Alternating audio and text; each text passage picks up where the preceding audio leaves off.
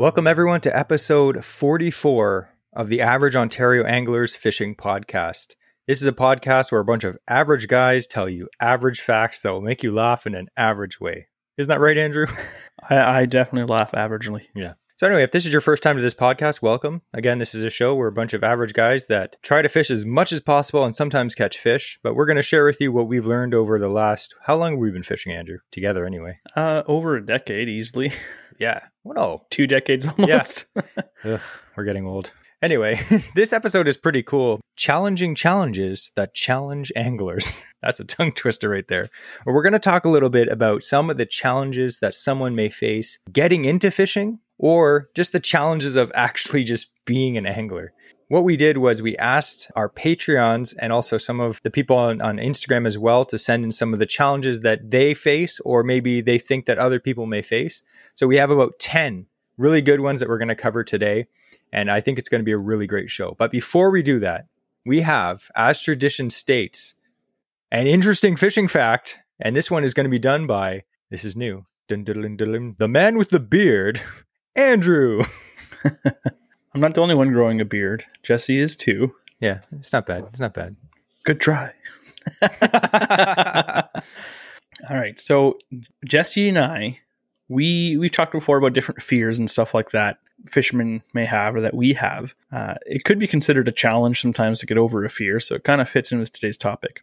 But Jesse, if you had to name something that you are fearful of when fishing, what would it be? You and I share this fear. I know exactly what you're talking about. Say it out loud. There's only one thing that Jesse, the most manly person that I know myself, is afraid of. He only has me as a friend, so that's just a true statement. It's the manliest person he knows is himself. The only thing that'll truly make me scared is if I'm in the water, snapping turtles. Yep. Doesn't everyone love snapping turtles? They're super cool. I do. I actually think they're amazing. So I did a bunch of research on them. I will just add one thing though. Snapping turtles for me are like spiders. I'm cool with them as long as I know where they are. Yes. Okay. If I'm in a boat and they're in the water, I have zero fear. Like, I'm just excited to see one. If I'm in the water and they're in the water, I have a bit of fear. And if I'm on land and they're on land, I can walk faster than they can run. So that's all right. So snapping turtles, the average size that we can encounter them when they're fully grown is maybe like 12 inches long of the carapace, the shell is 12 inches long. Plus they have the tail and they have their head sticking out. On average, an adult weighs about 35 pounds or so. But do you know what the record size common snapping turtle? There's in North America, we have the alligator snapping turtle down in the States. We don't have any of those in Ontario. Thank goodness. They're huge. But we have the common snapping turtle, one of only 5 species in the world of snapping turtles. And we have them all over where we fish. Pretty much every single lake I've ever been in or pond, I can guarantee you has snapping turtles. So do you know what the record snapping turtle weight is? Okay, so you said they average 35 pounds. They average 35 pounds. I'm going to double it and add 7. That'd be 77 pounds. The record's 75 pounds. Whoa! Nice. 75 pound snapper. My double it the thing shell worked. size. The shell size. Now, I've definitely seen ones that are bigger than a 12-inch shell, like lengthwise. I know even at the cottage growing up, we've seen a few, and they range between 16, 17. The biggest one I've seen, I swear, has got to be about this size. Longest measured one, apparently, that I could find online was 19 inches. Now, that's just the carapace. That's just the shell. Snapping turtles have the record for the longest tail any turtle has. The tails can be as long as their shell. Snapping turtle, the common snapping turtle, also can, with its head and neck fully extended, that also is about the length of their shell. So if you have a 19-inch shell plus a 19-inch tail and a 19-inch neck fully extended, that's 57 inches. That's 4 foot 9 inches long. Wow. That's huge scary. turtle. Now, I remember at the cottage, I saw one, its head was about the size of a softball. Like, this is a huge snapper. But those are very rare, apparently, to get them into that size. But snapping turtles, they live about 40 years old or more. In the wild, it's sometimes around 30, but in captivity, they can live over 50. And the interesting thing is, the scientific name for the snapping turtle, which I won't even bother trying to say, it means tortoise snake. That's the direct translation. So tortoise because it's a turtle, snake because it has a very long tail. And the species of snapping turtle that we have, they say scientists claim it's been around for 90 million years. So this thing is legitimately a dinosaur. Now, something that you and I are always fearful of is, of all the things about the snapping turtle, like the spiky tail, that's cool. Huge, multiple inch long claws, like 4-inch claws and stuff. Those are cool. But what are we scared of? The bite. The mouth. Yeah, the snap. Now, I was curious to see, like, everyone knows it's a formidable thing. You don't want to get your hand in their mouth because we've always been told they'll snap off a finger, right? Yeah. Now, the bite force of a snapping turtle, common snapping turtle, is 210 newtons. Now, to put that in perspective, humans, we have a bite force of 1,100 newtons on our second molar. So that's our prime spot for the most bite force. The difference is, though, snapping turtles, though it might not sound like much, they have a sharp edged jaw. So that means that their jaw that you see just comes up to a fine edge. It's basically like scissors. Oh. So unlike us, where we have, our jaw and then there's teeth and then we have whatever else in the way when we're biting, their jaw is just straight, like fixed edge is part of their jaw, and they just snap that shut. So absolutely, they have taken off fingers off people before. That is a thing that will happen. But they don't just attack humans. That's not what they eat, obviously. But they will eat, they're omnivores. So they'll eat anything from different plants to fish, worms, bugs, birds, frogs, even other turtles. And it's been found that they will disembody the other turtles to eat them. So they're pretty aggressive that way. When they're in water, so this is funny because you and I both say that I don't want to be in the water with a snapping turtle. Yeah. Now, growing up, going camping, my dad, he'd see one, he would like dive in the water and swim after it. It's known that snapping turtles are actually very calm in the water. They get aggressive when they're out of the water. Fair. So I was thinking about speed, like how fast does a snapping turtle move around and stuff like that. When they're in water, they can swim 12 miles per hour or 19.3 kilometers per hour. That's how fast they can swim. That's pretty quick. That's very quick. So your canoe goes how fast, Jesse? Miles? I don't know what it is in miles. No, kilometers per hour. Oh, kilometers. I can hit like 12, 13 kilometers an hour. So a turtle can outpace you by like 6 kilometers an hour. I want to race a turtle now because my canoe is actually named the fish turtle. Yes. Now, what about on land? How fast can a common snapping turtle move on land? Now, not many people may know this, but snapping turtles can run. They're still not crazy fast. They are a turtle after all, but they can run at 2.4 miles per hour or 3.86 kilometers per hour. So running, they're not that fast, but I'll tell you what, when you're 6 feet away from them, they can move pretty quick. Yeah, a lot quicker than you would expect them to, which then becomes terrifying. Now, we already talked about the snapping turtle. This is the most fascinating fact for me about these things. We know that they have the world record for the longest tail of any turtle. They have another world record. They're the best at jumping. The best jumping turtles. So other turtles, they can jump maybe 4 inches. A snapping turtle, guess how high in relation to its body size. How high do you think it can jump? Like as a human, I could jump personally maybe 1/3 of my height. Or let's say 1/2 of my height I could jump over. I'm going to say 100% of its body height it can jump. They can jump higher than its body length. What? So yeah, if you have like a 2-foot turtle, it can jump over 2 feet in the air. How terrifying is that? Can it bite you as it jumps? Yes, it can. Okay, so that's even more terrifying. And you and I have actually seen a turtle jump before. It was sitting up on a log and we were motoring up to it, and all of a sudden you had yelled at it. And instead of what we normally saw was this turtle would kind of flop over off this log it's sitting on, going into the water. This thing jumped, did a 180 in the air, and then landed back on the log and then started like flipping as it fell into the water. But it jumps and like spins around on you.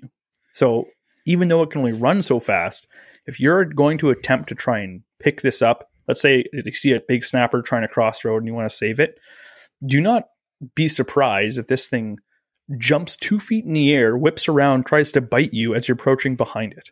That's what these things can do. Now I'm more scared. So the last question I have then is, how do you move a snapping turtle? Let's say there is one crossing the road and you want to get it to safety. What is the best, safest way to move the snapping turtle? What would you do, Jesse? I have picked them up a few times. I actually picked one up that was fair size. oftentimes you see people pick them up by the shell, but because their neck is really long, I assume that if you hold it too close up, it could probably just reach back and bite you. If you grab the left and right hand side of the shells, they can get you. Yeah. I've seen people pick them up by the tail, but that seems possibly bad for the turtle, just like holding it up by its full weight on its tail. I think the best way to move a snapping turtle is literally not to. So there are a couple ways to do it. There are some kind of expert level handling methods to literally pick up a turtle. It's best not to, not with the common snapping turtle. You'll see down in the States with the alligator snapping turtle, they'll wrap one hand up right behind the head, hold onto that shell and hold right above their tail in the shell, lift that thing up, and the thing cannot bite them. Not the case with our common snapping turtle. When you try and get your hand up over the top of that shell, there's a very good chance they can still get their head around and bite you. You can grab just kind of above the base of the tail and kind of lift up on the backside and maybe drag it across the road that way. You don't want to grab onto the tail, like you said. But again, you're still putting yourself in danger because by the time you're going trying to grab that thing by the tail and it feels you touch it, it can jump around and bite you. So they say the best method to do it is, let's say, most commonly for doing this is because it's on the road. You've pulled over in your car. So take out one of your longest car mats that you have. Set it on the ground in front of the turtle. Take a long stick and kind of prod it or poke it or move it onto the car mat. And then you can grab the edge of that car mat and drag it across the road and just kind of dump it off at the side. That way you don't actually have to touch the turtle. And you should be far enough away that it's not going to be able to bite you. Still, use caution. If you are unsure of how to move it, just leave it. If you are comfortable doing so, then save the turtles. And then I guarantee some guy will be like, "It works great, guys." He puts up his thumb, but there's half a thumb there. That was very interesting. I find snapping turtles fascinating. Yeah. I just don't like the possibility of getting any dangling body parts bit off when I'm swimming. But hey, they're cool. I think we're going to have to make that a series because that is not even close to all the snapping turtle facts you can come up with. No, I didn't even get into their actual snapping speed and whatnot. Turtles are the new loons.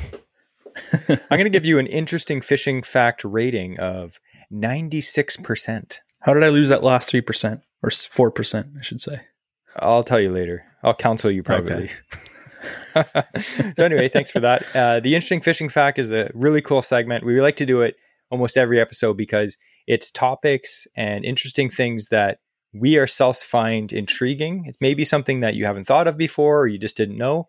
And we can all learn from each other. And me and Andrew, especially Andrew, loves doing the research. So we're going to find these little juicy, interesting facts. And hopefully during the segment, you're just nodding your head going, interesting. Or maybe you're like, I already knew that, but still funny. But anyway, back to the main topic. Before we get into our main topic, actually, we would just like to thank our Patreon members. Our Patreon members are a bunch of cool guys and girls who shoot us a few bucks every month to help cover the costs of the show. So if you enjoy listening to this show every single week and all the effort that we put into it, make sure to check out the link in the bio or the show notes below for our Patreon account to help support the show. We also thank you for leaving a review. We had a lot of them recently. We really appreciate the reviews on Apple and Spotify as well, on YouTube as well. So this week's episode, our giveaway partner is our buddy Beeline Baits. We actually did a giveaway with him last year and it was a fantastic one. This one's a little bit different and it's way better. So Frank at Beeline Baits, he's a super nice guy. I've talked to him many times. I'm hoping this year that I'm finally going to meet him. Like I'll see him at one of the fishing shows or something, but he makes a lot of cool baits. In fact, I grabbed some right here. These are the coolest baits that I think he makes. He makes a lot of cool ones, but I know Andrew will probably agree with me on this. I know this is, if you're listening to this on an audio podcast, you won't see this, but I'll do my best to describe it. Look at these swim baits. He makes these big, like 6-inch swim baits. They're like big bass, pike, muskie, even big walleye would smash this. He has fantastic, I don't know because I don't legit pour baits, but you see a lot of people make baits, but he has some really, really good patterns.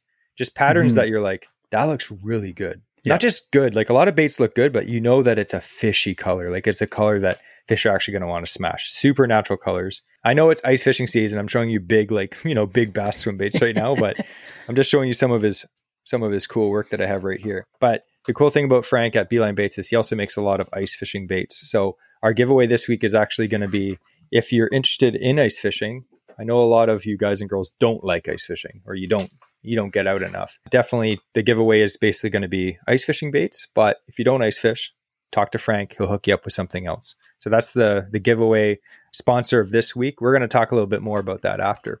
So we're going to get into our main topic here, which is challenging challenges that challenge anglers. I have to rename it that. When you're listening to this podcast, the title is probably going to be different, but I thought that was pretty funny. I like to make the titles slightly comedic at times. So the first one we had, again, we reached out to our Patreon members. They kind of get top priority because they're the ones supporting the show. We're going to answer their questions first, and then we're going to go to other forms of social media. So we're kind of a mix of those two. So if we didn't get to your question, we'll try to get to it in the future. Unfortunately, these podcasts, we don't want to ramble on too long. Me and Andrew could talk for hours and you guys would fall asleep, but we try to keep it to And not hours. Just about snapping turtles either. We could talk about anything. Andrew could talk about the pacu, the ball nipping fish. The ball nipper. Oh, yeah. Ugh, gross. Anyway, so these are challenges. Like, Andrew, what would you say? Would you say fishing is challenging to get into compared to other sports or hobbies? I would say yes. It has its own. Like, definitely the answer is yes, but it may not be for the reasons that people think of. Yeah. Like, if you want to go into any other hobby, pretty much, you have designated areas you can go and do it. You want to go play basketball, you go to a local basketball court that they have set up. You want to play tennis, do the same thing. You want to play golf, you go to a golf course. With fishing, and again, in most of those places, if there's specialty equipment, when you're going to the places where you can, play it, oftentimes they'll rent the equipment out. Squash, racquetball, even golf. Like, you can go rent your equipment if you want to try it out. Skiing, snowboarding. But for fishing, I don't know of a place where you actually go and rent, unless maybe, a pay to fish pond or something like that. But where can you go and rent some fishing gear without actually getting a guide for the day? Yeah. Where you can actually get to do stuff. So there's a bit more of a learning curve before you can actually get out there and start to do it, and a bit more of perhaps upfront cost than might be expected as well. Yeah. So say, like, for instance, say you want to, your hobby is skateboarding. You can buy a skateboard and maybe some safety equipment. I don't know if people use that. Sound like an old man. Make sure you wear your helmet. But you could be out, skateboarding. I don't know how much a skateboard costs, but you could be out the door for a few $100 and have a nice skateboard and some stuff and have your hobby. But fishing, on the other hand, it may seem, I think a lot of people think just from watching, fishing shows or looking on Instagram that you need all this equipment. But we're going to talk a little bit about that. Like, what are the challenges you may face, looking at these things like Instagram, fishing magazines, fishing shows? Do you need all that stuff? That's a challenge, I think, for people that are getting into the sport. So we're going to cover about 10 or 11. I think we have 11 here. And the first challenge that I had a lot of people say, one of the challenges, finding places to fish. Like Andrew said, if you play basketball, you're obviously going to go here, or you can even play in front of your house if you live on a side street, right? But with fishing, it may sound a lot easier than it is, depending on where you live. Now, if you live in Northern Ontario, or even 2 hours north of, the lake out of the GTA, there's probably a lot of places you can fish. So this is probably going to be more for people that live in the city compared to up north. There may be spots that you think you can fish, but you can't fish. It's oh, no fishing here, or this is private property, or there's signs that say no fishing. So I find if you live up north, or you live out of the GTA, this is an Ontario fishing podcast. So if you're listening from the States, the Toronto area has more than 10 million people in it. It's packed. There are creeks that run up. There's the lake. There's a bunch of ponds. There's, some of the Kawartha lakes are still they're out of the GTA, but they're close. There are a lot of options to fish, but at the same time, you are limited compared to someone that lives up north that has, I drive 5 minutes down the road and there's 3 boat launches, So it can be definitely challenging. As an example, I used to live in Cobourg, Ontario, which a lot of people from the city would recognize. They love going to Cobourg Beach. It's a cool beach. The difficult part is trying to fish anywhere on the waterfront is next to impossible because you have beachfront. There's nothing there. That fish are going to hold a structure. It's okay. Where's the structure that I have access to? Well, you can walk along the whole boardwalk area. There's a whole harbor there, but all of that is by law, no fishing from the property. Yep. So even though you have access there are times there's no one around. It's not a danger to do so, but it's still against the bylaw to do it. And you'll look down in the water and you see tons of fish.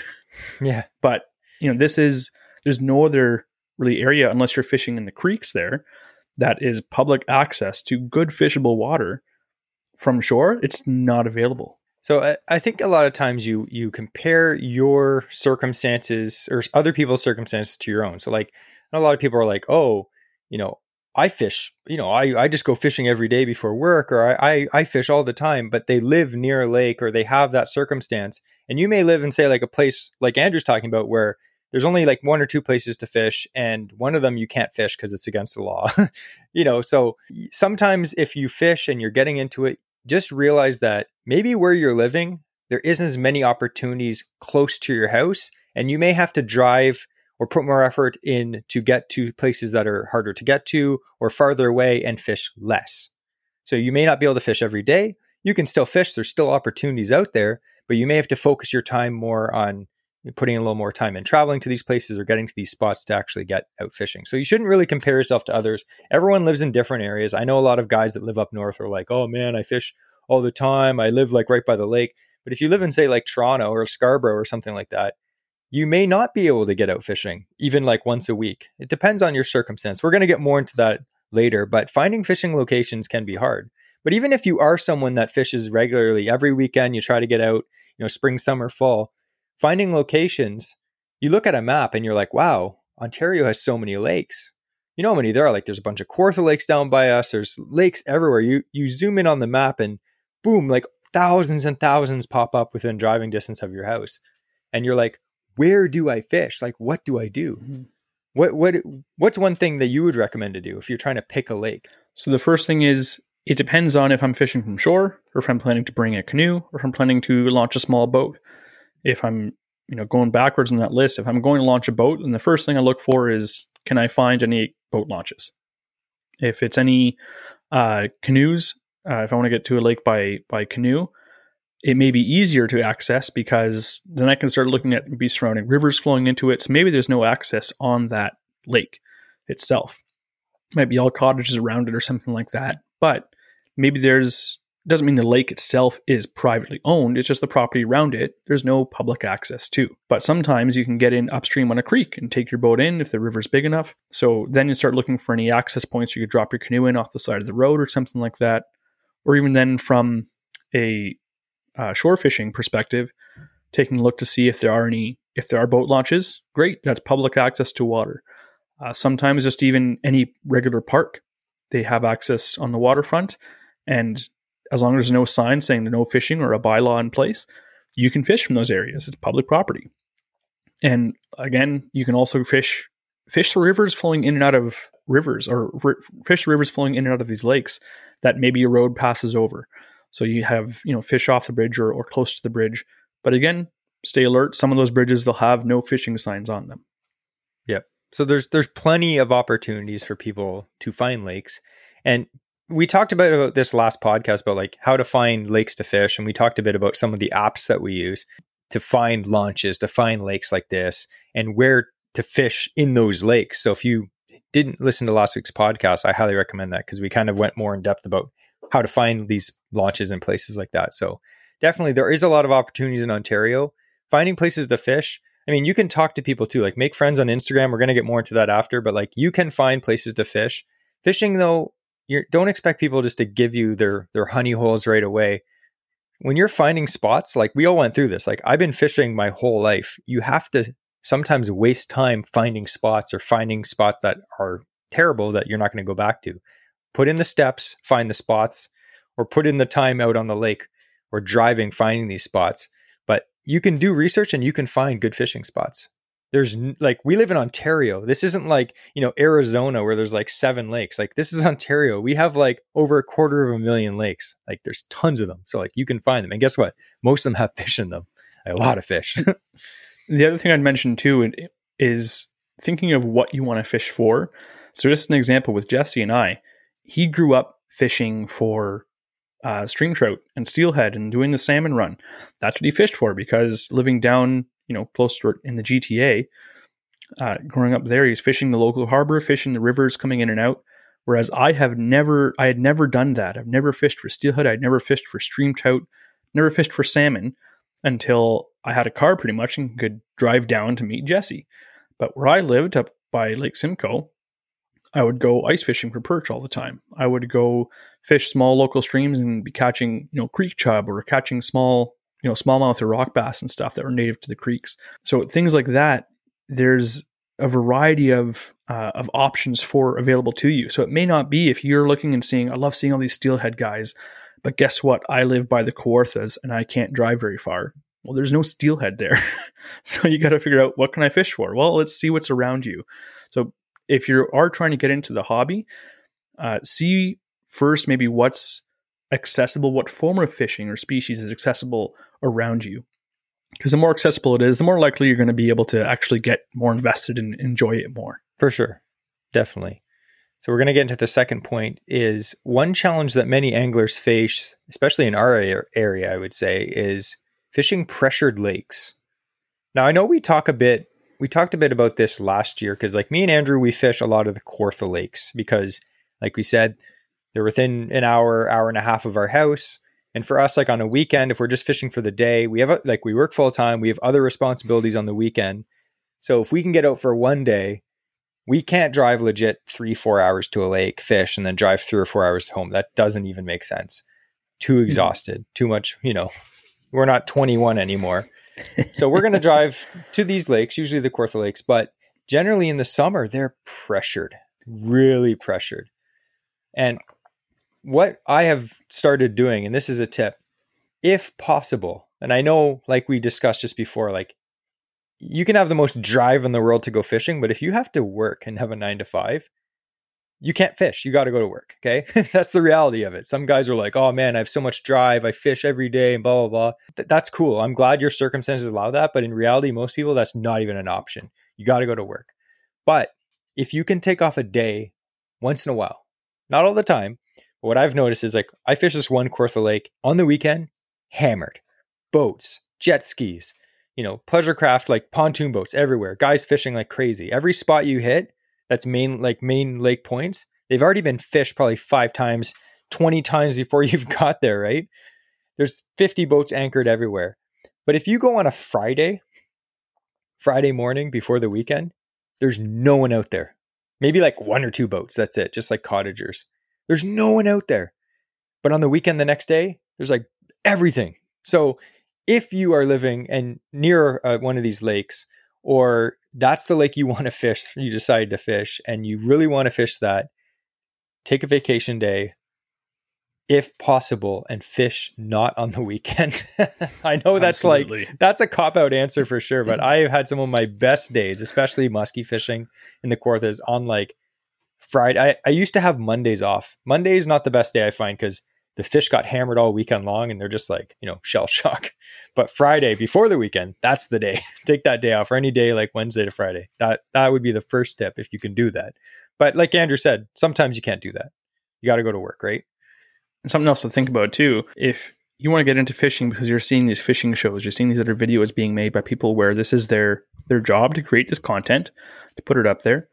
I just think of the Fish in Canada guys, like they've like the best fishing show out there, but they fish only midweek for that show. Yeah. That's their 9 to 5. That's their 5 day a week. They go, they do a shoot.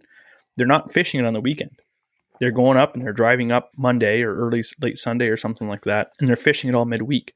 So this stuff that they're going to have a better opportunity. And not to say they never go out fishing on a weekend, but if you ask them, like, would you rather try and shoot a show when there's a bunch of other stuff in the water? And do you think you're going to catch your best fish on the weekend or midweek? I can guarantee what their answer is going to be. Yeah. So again, the whole thing of your circumstance is different than other people's. So if you can't take a day off and you have to fish on the weekend, which is for the majority of people between the ages of, say, like 25 and 55, that's probably what you're going to have to do. Everyone's in the same boat. That's why the lakes are busy on the weekend. Yeah. So if you do have to fish on the weekend and you're fishing pressured water that's getting hammered and you have to fish that lake, the next point we're going to say is don't fish those lakes. But if you have to fish these lakes, you have to finesse. And Andrew's a pro at this. So give us some of your finesse tips. So let's just say bass or just in general. What are you going to do to finesse some bites? So first of all, I can fish the same techniques that everyone else has been, but just downsize. So instead of fishing, a full size, lunker hunt frog or your scum frog, whatever, go down to the pocket frog, go down to a more finesse style topwater, fish the same areas, fish the same way that everyone else is, just with lighter gear or lighter baits. Even going down to drop shot or Ned rig, if everyone's throwing 5-inch wacky worms and I go and I throw in a 2.5 or 3-inch Ned bait, I'll probably get bit a lot faster than me just throwing yet another 5-inch wacky worm. So downsize is key. You can still fish the same areas. Even downsizing doesn't mean that you have to get rid of all, go full BFS and get rid of all your heavy gear. Like you can still catch with a heavy action rod or medium heavy rod. You can still fish those weed lines, still fish those weeds with the frog topwater. Just make sure that it's heavy enough to be able to cast it still and fish it with your regular combo. For sure. Downsizing is like the main thing you're saying. I think if you look at kind of the trends in bass fishing in Ontario, like I don't care about the stuff down south, like in the States, like Bassmaster stuff, irrelevant to here generally. Like if you live up here and fish, like say the Kawarthas, like we said, I don't really care what's happening on Okeechobee. Like that has nothing to do with me. It's irrelevant. But if you see the trends in Ontario bass fishing tournaments, you notice what these guys are fishing. They're fishing, it seems like every year the baits are getting more and more finesse. Like it's like drop shot's always been a huge thing up here in Ontario, but you notice like a lot of these like small little like plastics with little like tentacles coming out of them and little like finesse baits and tiny like compact jigs and stuff like that to catch these fish. Like they're fishing smaller and more finessey and stealthy presentations. And those are the guys that are literally cleaning up and winning these tournaments on like Scugog, Rice Lake, places like that. It's not like back in the day where they're just like flipping a big black and, blue jig with a big pork rind on the back. It's the opposite and still catching big fish. And like I mentioned before, if you had to fish these pressured lakes, finesse. Another tip would be not to fish the heavily pressured lakes. Like you may have a lake that we all do it. Like we have a lake that we like, oh, it's a really good musky lake. Let's go. And you go and you don't catch anything several days in a row. But maybe fish other lakes that don't have as big of a, like maybe they're not as legendarily as good as some of the other more popular lakes. But when you get to those lakes, there's way less people fishing. And I'd rather fish on a lake that's not as good with way less people on it than a lake that has technically better fish in it, but there's like 500 boats out there. So that's another tip. And my last tip would be fish at night. Night fishing is awesome and no one does it. Very few people do it. I caught my biggest largemouth at 11 p.m. at night, 6.4 pounds largemouth. Have not caught one that big since. At night in a super heavily pressured area in the Kawarthas. It's not like, I know a lot of people fish till they can't see, like, oh, it was 9:30 and we're still fishing. I'm talking like 11, 12, 1, 2 a.m. in the morning. Make sure you're safe. We're not going to get into the boat safety of fishing at night, but like make sure you have all the safety equipment and lights and everything. But you can fish those same spots that get hammered throughout the day. And those bass or muskie or walleye or whatever you're fishing for bury into the weeds or bury into structure. They come out to feed at night. And you're out there now with your baits right where they're swimming and you catch giant fish. It's really exciting unless you see a big snapping turtle. Then it's terrible. Yeah. All right. The next point is a lot of people may find it challenging with the cost of equipment. We kind of got into this before, but things we know in this economy have gotten ridiculously expensive, like really expensive. Like what's one example you've thought of, like the last time you were in the fishing store and you looked at it and you're like, they cost that much now? Like what was the last thing? Just a basic like husky jerk. I remember those things were like $5.99. If the premium Rapalas were $7 a piece, and now like I remember X-Wraps came out, they were $7 or $7.99 or something like that. Now you go to buy an X-Wrap, they're almost $20. Or even a pack of sinkers. Remember like the split shot sinkers you get, the water gremlin sinkers? And it was like, I remember 99 cents. Yeah. 99 cents or maybe $1.20 or something like that for a pack. Yeah, you go get a pack of hooks and like, oh, I just want to do some wacky rig fishing. Look at a pack of octopus hooks and you're going to be spending, $8 for 5 hooks. It's like, they're hooks. So anyway, everything's getting expensive. And like rods and reels, same thing. Like every year you'll notice like, oh, like this company, they had this reel and it cost this much. Well, we upgraded it this year and it's basically the same thing anyway. And then they're like, oh, it also costs $50 more. It's like, it's the same thing. So I think that's one thing. If you're just getting into the sport, you don't have to spend like we said, if you're watching fishing shows, YouTubers that are pushing product, Instagram guys that have tons of gear or Instagram accounts that are pushing product, they're all salesmen. The whole system of the fishing industry, they make you think that you need these products to catch fish. Like you need, oh man, this rod's so sensitive. You'll never feel a bite with anything less than this. And by the way, it's $700. Now, I'm not saying that having a sensitive rod is a bad thing. If you can afford a $700 rod, that's great. You don't need that to get into the sport. Just remember, if you're getting into fishing, Or if you're into fishing already and you're just looking to buy more gear, you don't need to buy super expensive stuff. And I know a lot of people say, well, that cheaper stuff, it doesn't last. It does. Like, how much cheaper stuff do you have? Like, stuff is pretty well built now. Like, $100 rods and reels are way better than they used to be. Now, that being said, like, if you're talking about cheap stuff and you go to your local, Walmart down in the States is completely different than Walmart up here. But let's say, Canadian Tire, your regular box store, to get a combo, and you buy the combo and it's like on sale for $30. Yeah, it's not going to be a great combo. You're going to go spinning reel and with the bail closed, the handle is going to move forward and backwards about 6 inches. You can still catch fish on that, but at the same time, I would go on the lower end. But if you actually go to a tackle store, buy a rod they have on sale. It's half price, regular $60. Now it's down to $30, and then you get a cheap but good brand name spinning reel, and you spend $50 on that. For under $100, you get that spooled up still, and you have a combo that combo, well, that will last you for years now, especially being the average fisherman. You're not putting it through its paces like a tournament guy would, where he's fishing, full long days, every single day, 300 days out of the year. Yeah, I could see it not lasting long for one in that case. But if you're fishing maybe a total of 2 weeks over the course of the year, because that's how many vacation days you have, it'll last you years. Exactly. So like, the same as like with tools. Like me and Andrew both work with tools for a living. But say you're a DIY person and you just do little projects in your house and you buy a DIY tool. I'm not going to name the name, but everyone knows what it is. That tool will probably last you for years and years and years because you only use it once or twice a year.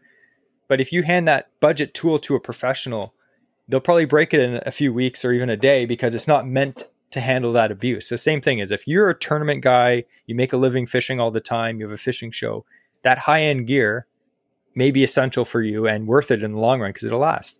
But if you're just an average Joe like me and Andrew, you can get away with reasonably priced gear. And again, reasonably priced is going to be different for everyone. Like someone may say, I would never spend $100 on a fishing rod. And someone else would say, I would never spend $100 on a fishing rod. That's not enough, So buy the best gear you can afford. We always say that in the podcast, but I've noticed, for me, what I've noticed about myself is I've bought rods from $850 all the way down to $30. And I'll tell you, the best price point if you're just getting into fishing rods is that $70 to $100 point. Like if you can spend $100 on a rod, that's where you start getting a really nice sensitive rod that'll last you and you'll be happy with. Same with spinning reels. Once you spend that $100 point, you go from a cheap reel that, like Andrew said, it's wobbly, it's kind of, sketchy when you're reeled in. Once you get something about $100 and you reel it in, you're like, that's not bad. Mm-hmm. And then as as your passion develops in the sport and maybe you get a little more money, you may want to buy some nicer gear. Not that it's necessary, but it's more enjoyable, right? Like Andrew recently bought a nice, really expensive reel last year. And like, what do you think about that? So it's a BFS reel. It's amazing. I love it. Do I need it to cast the baits? No, I could go and buy a $30 combo, spinning combo, and cast the same baits on it. But for my enjoyment, I know I love having this totally geared towards finesse presentation BFS rod and reel. So I love using it. It increases my desire to use it and my enjoyment while doing so. So for me, I do not regret that purchase whatsoever. But again, necessary? Absolutely not. Yeah. And I think a lot of anglers too, to jump into lures, because I know a lot of people, like, you look at this wall behind me, it's full of lures. You don't need a lot of lures. The older I get, the more I realize that you don't need all this stuff. Even like pros, they'll be like, they have all these different colors and all these different sizes because money's on the line for them. The difference of like catching a fish that's 1 pound bigger than the last one could be $100,000, right? But for the average guy or girl out fishing, that stuff doesn't really matter. Like, obviously you'd like to catch a bigger fish, but at the end of the day, if you don't, you're not going to lose $100,000. You don't need to go crazy. And the best way to find out how much money to spend or what baits to buy is talk to someone that's experienced in fishing. You'll notice a lot of the people you'll say, like we got into musky fishing like maybe 5 years ago, and I just started going nuts, just buying all these musky baits. And I started talking to like very experienced musky anglers, and I was like, I have all these baits, like what? And they're like, you don't even need all that. You need like this, this, this, and this, like 4 or 5 things, and maybe get a few different colors of each. That's it. That's all you need. And we're going to get more into that about like how to choose a presentation, but don't go nuts with the lures. Talk to someone that's experienced that will give you good tips. Talking to a salesman about like what you should buy is I was going to say, it depends on the situation. Like some of the tackle shops, they're good guys. They're not going to make you buy more stuff. But talking to a salesman, that's like going to a car dealership and being like, oh, like I have a whatever budget. Like, what car do you recommend? They're obviously going to tell you to buy the more expensive one, right? So do a lot of research before you go buy the stuff or else you'll go broke. One of the other challenges that I've personally heard a few people tell me, and a lot of people said, is they find it challenging finding fishing friends that are just as obsessed as them. Do you find that a challenge, Andrew? I'm not trying to find any more because I get to fish with you. So the cool thing is if you have if you have one person to go fishing with, that's great. There's going to be some days still you have to be on your own, but a lot of people, like you said, are having a hard time finding that just one other person that shares that passion. So I'm fortunate, and I have some other friends that like to take out when I can. But yeah, you don't need dozens of fishing buddies to be able to enjoy your time on the lake with one other person. But it can be tough. If you're just getting into fishing and no one in your family fishes, you may be like, well, who do I talk to, right? So one great way, we talked about it a bit last week, is social media. If you're social on social media, there are people out there that'll be more than happy to give you tips. I mean, like, I don't want to toot our own horn, but like, I'm always happy to tell people on Instagram, like, from the best of our knowledge, again, we're not pros, but we've been fishing many years. I'm always happy to tell people like, oh, like this is what I would recommend. If I was in your situation, I would buy this and this and this, or these baits, or fish this area. You know what I mean? You can find people like that out there. And how many people have you seen on Instagram? They're like, oh, I met this guy on Instagram and then we became good fishing friends. Like we started talking, we met up and went fishing. Not sketchy. You shouldn't fish with random people, Don't put on a Craigslist ad. You'll get catfished in the wrong way. But you can find friends and meet people that share the same passion as you. And there's tons of people out there that love fishing in Ontario. So it shouldn't be a big problem. So definitely try that out. Another option is go up to that guy that you see fishing on the pier and be like, hey, can we go together sometime? You can be like, yeah, let me tell you about that. Talk like the guy from Napoleon Dynamite. And you're like, there's my new best friend. You'd be surprised though, like how many times, like I used to fish off the piers a lot for salmon when I was growing up. And I almost guarantee you could walk up to almost anyone fishing on the pier and be like, hey, I'm new to this. I have a rod and a reel. I have a bunch of baits. Like, what should I throw? They'll look through your box. Oh yeah, throw that. Okay, how do I fish it? Okay, I'll show you. You just cast it out, let it float, let it sink down. They're not going to be like, oh, figure it out yourself. Like that doesn't happen. Maybe if you're in a sketchy neighborhood, but from my experience, most of the guys and girls that you meet that are fishing off a pier, as long as you're not being super annoying, they're more than happy to help you out and net a fish for you, even if you don't have a net. So if you're friendly, people will generally be friendly back. And let's say you own a boat, then it's going to be a lot easier for you to find a fishing buddy because everyone who shore fishes, they'd love to be on a boat. So, don't go up and just pick up the first person you see fishing in the boat launch. But, if you're talking to them online, be like, hey, I got a boat. Why don't we head out? We can actually get in the water and fish some of the spots you'd love to fish. And you tell me where to go. And that, I can tell you, even Jesse and I, if we get invited out to go on a bass boat, yeah, we like to go on a bass boat. That's something that I've only ever been on a bass boat like once or twice. So it's always exciting. So those guys who, they're also maybe looking for a fishing buddy and they can get someone who can go out in the boat, help share the cost and the fun out there on the water. That's a match made in heaven. So we're going to have to kind of go through these. We're kind of rambling over time, but yeah. Our next one is conditions and wind. So that's a big challenge for a lot of people. I notice like a lot of times, this is like the classic, right? You work all week and the weather outside's perfect. It's like, oh, I should be fishing today. Like how many times have you said that when you're at work? You look outside and you're like, man, I should be fishing today. It's so nice. And then when the weekend comes, absolute trash. Like the weather's just like unfishable, super windy, just raining buckets. That happens a lot, unfortunately. But the conditions, especially the wind, especially you are a small craft angler, you fish a canoe, a kayak, a small tin boat, the wind is bad. Like you look at the wind, you're like, I can't fish. If you have a bigger boat, you might be like, it's just going to be uncomfortable out there, but you can still do it. But if you're in a kayak or canoe, that could kill you. So that can be something that really sucks, right? Like how many days have we had fishing trips planned and we looked at the wind app and we're like, it's going to be like 45K winds. Then we had to cancel. It happens. Yeah. And the cool thing is like the couple things I'd mentioned on that topic just briefly would be, like we talked about before, there's get a weather app, a wind app that will show you not only how fast the wind is, when it's expected, but also which direction it's going to be coming from all those factors can help you determine where is going to be a safe place, if there is one, to go on that lake, or even which shoreline you want to fish or what area you want to hit, which area might be more sheltered. But there's been many times where Jesse and I, we can't go out in the canoe because it's 30 kilometer per hour winds out there. But instead, we'll go fish for some stream trout in the summer. So it might be, last minute change, but we'll still go out fishing. We just have to choose a completely different version of it, maybe. For sure. And again, like the wind is a challenge, but unfortunately it's not a challenge that you can just be like, well, what can you do, to stop the wind? You can't. You just have to adapt, like Andrew said. The next one is, we kind of cover this a bit, so we're just going to go through this quick, is a lot of people find it challenging to find the time to go fishing.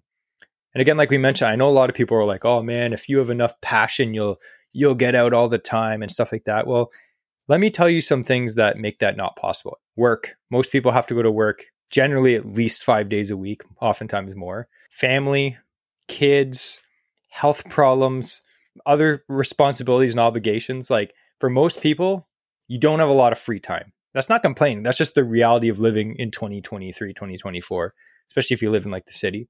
Not a lot of free time. So what we do is me and Andrew will oftentimes sit down like as fishing buddies and be like, all right, what do you want to do this year? And we plan the year literally 6 months in advance. We'll be like, okay, I want to do a walleye trip this weekend. I want to do this weekend. And we literally map out like generally what trips we want to do, what camping trips.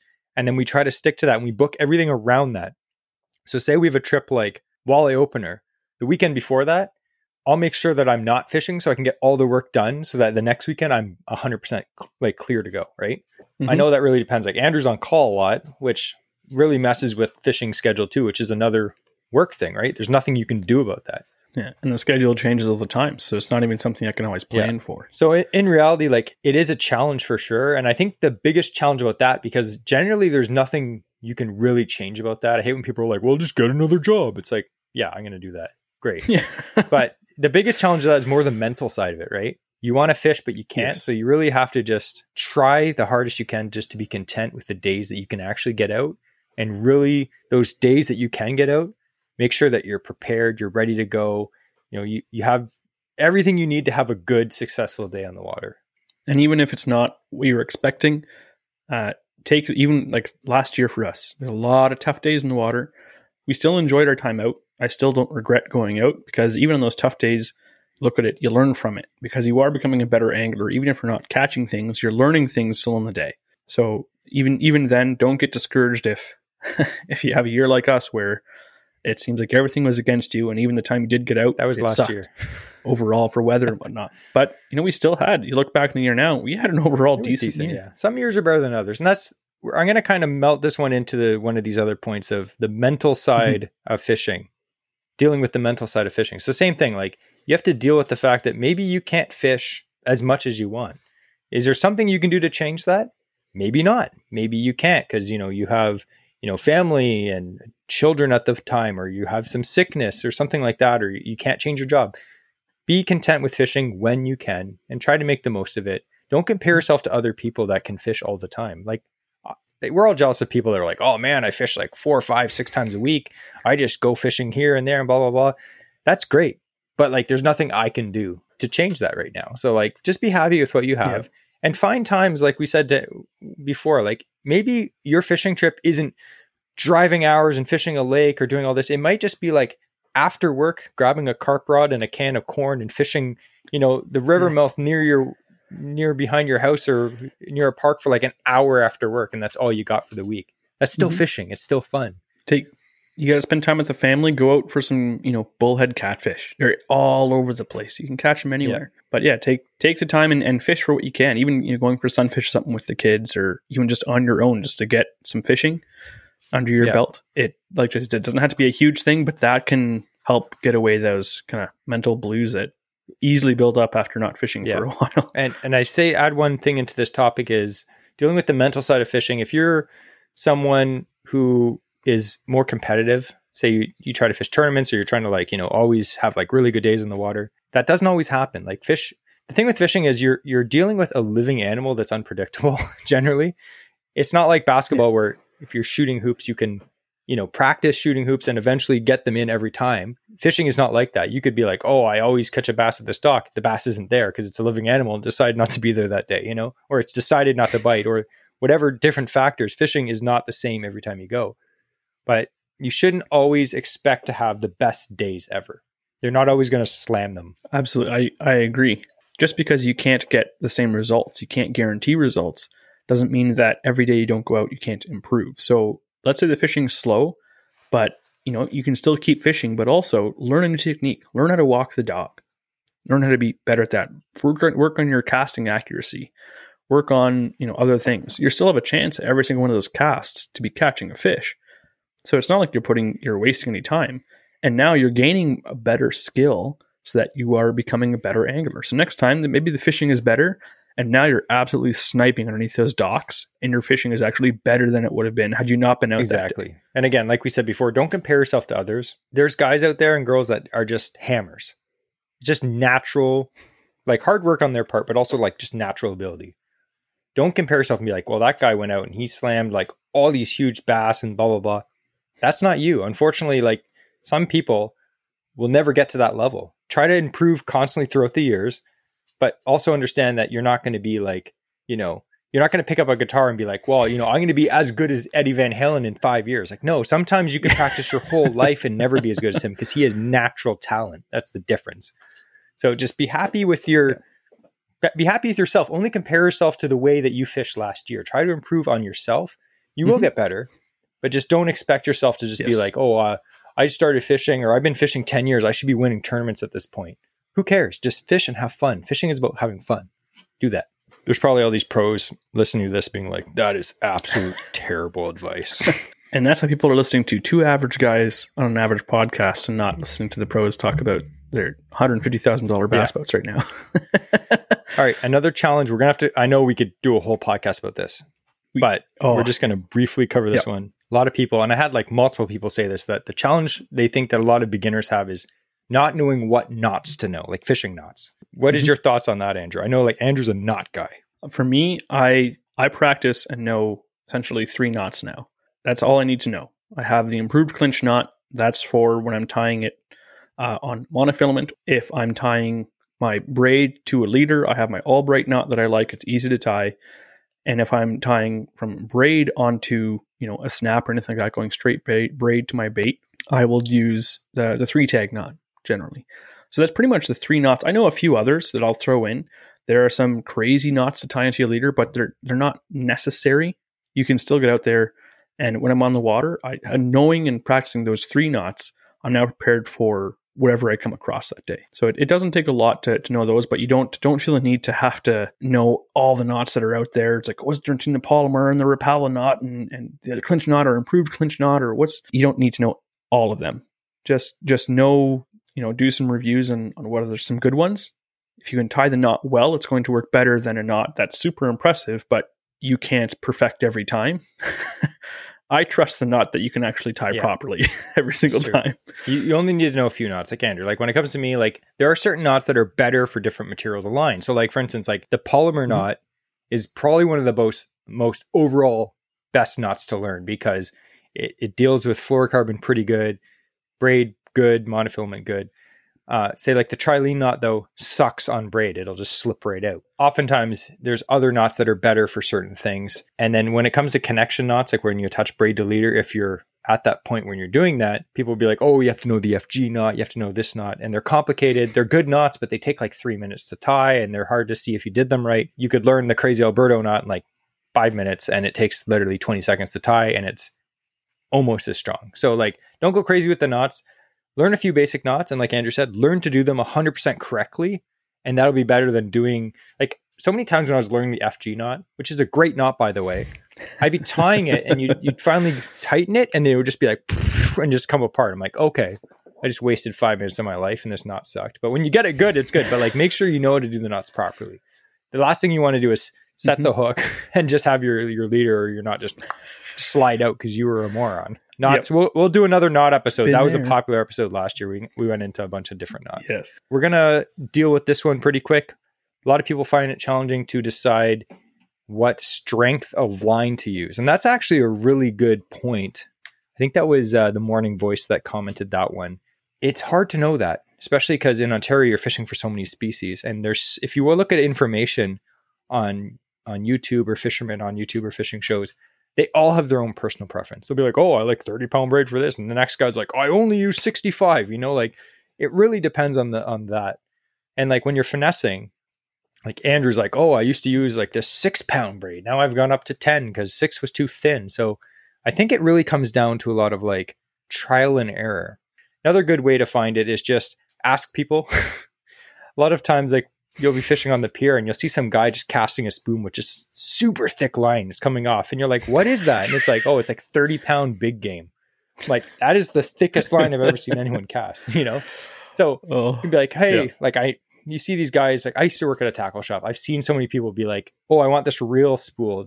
And they're like, I want 50-pound braid on it. And it's like a spinning, like a small walleye size spinning reel. And you're like, oh, what are you fishing for? And they're like, oh, bass. It's like, okay, where do you normally fish? And they tell you, and you're like, you don't need 50-pound braid. That'll break your rod, right?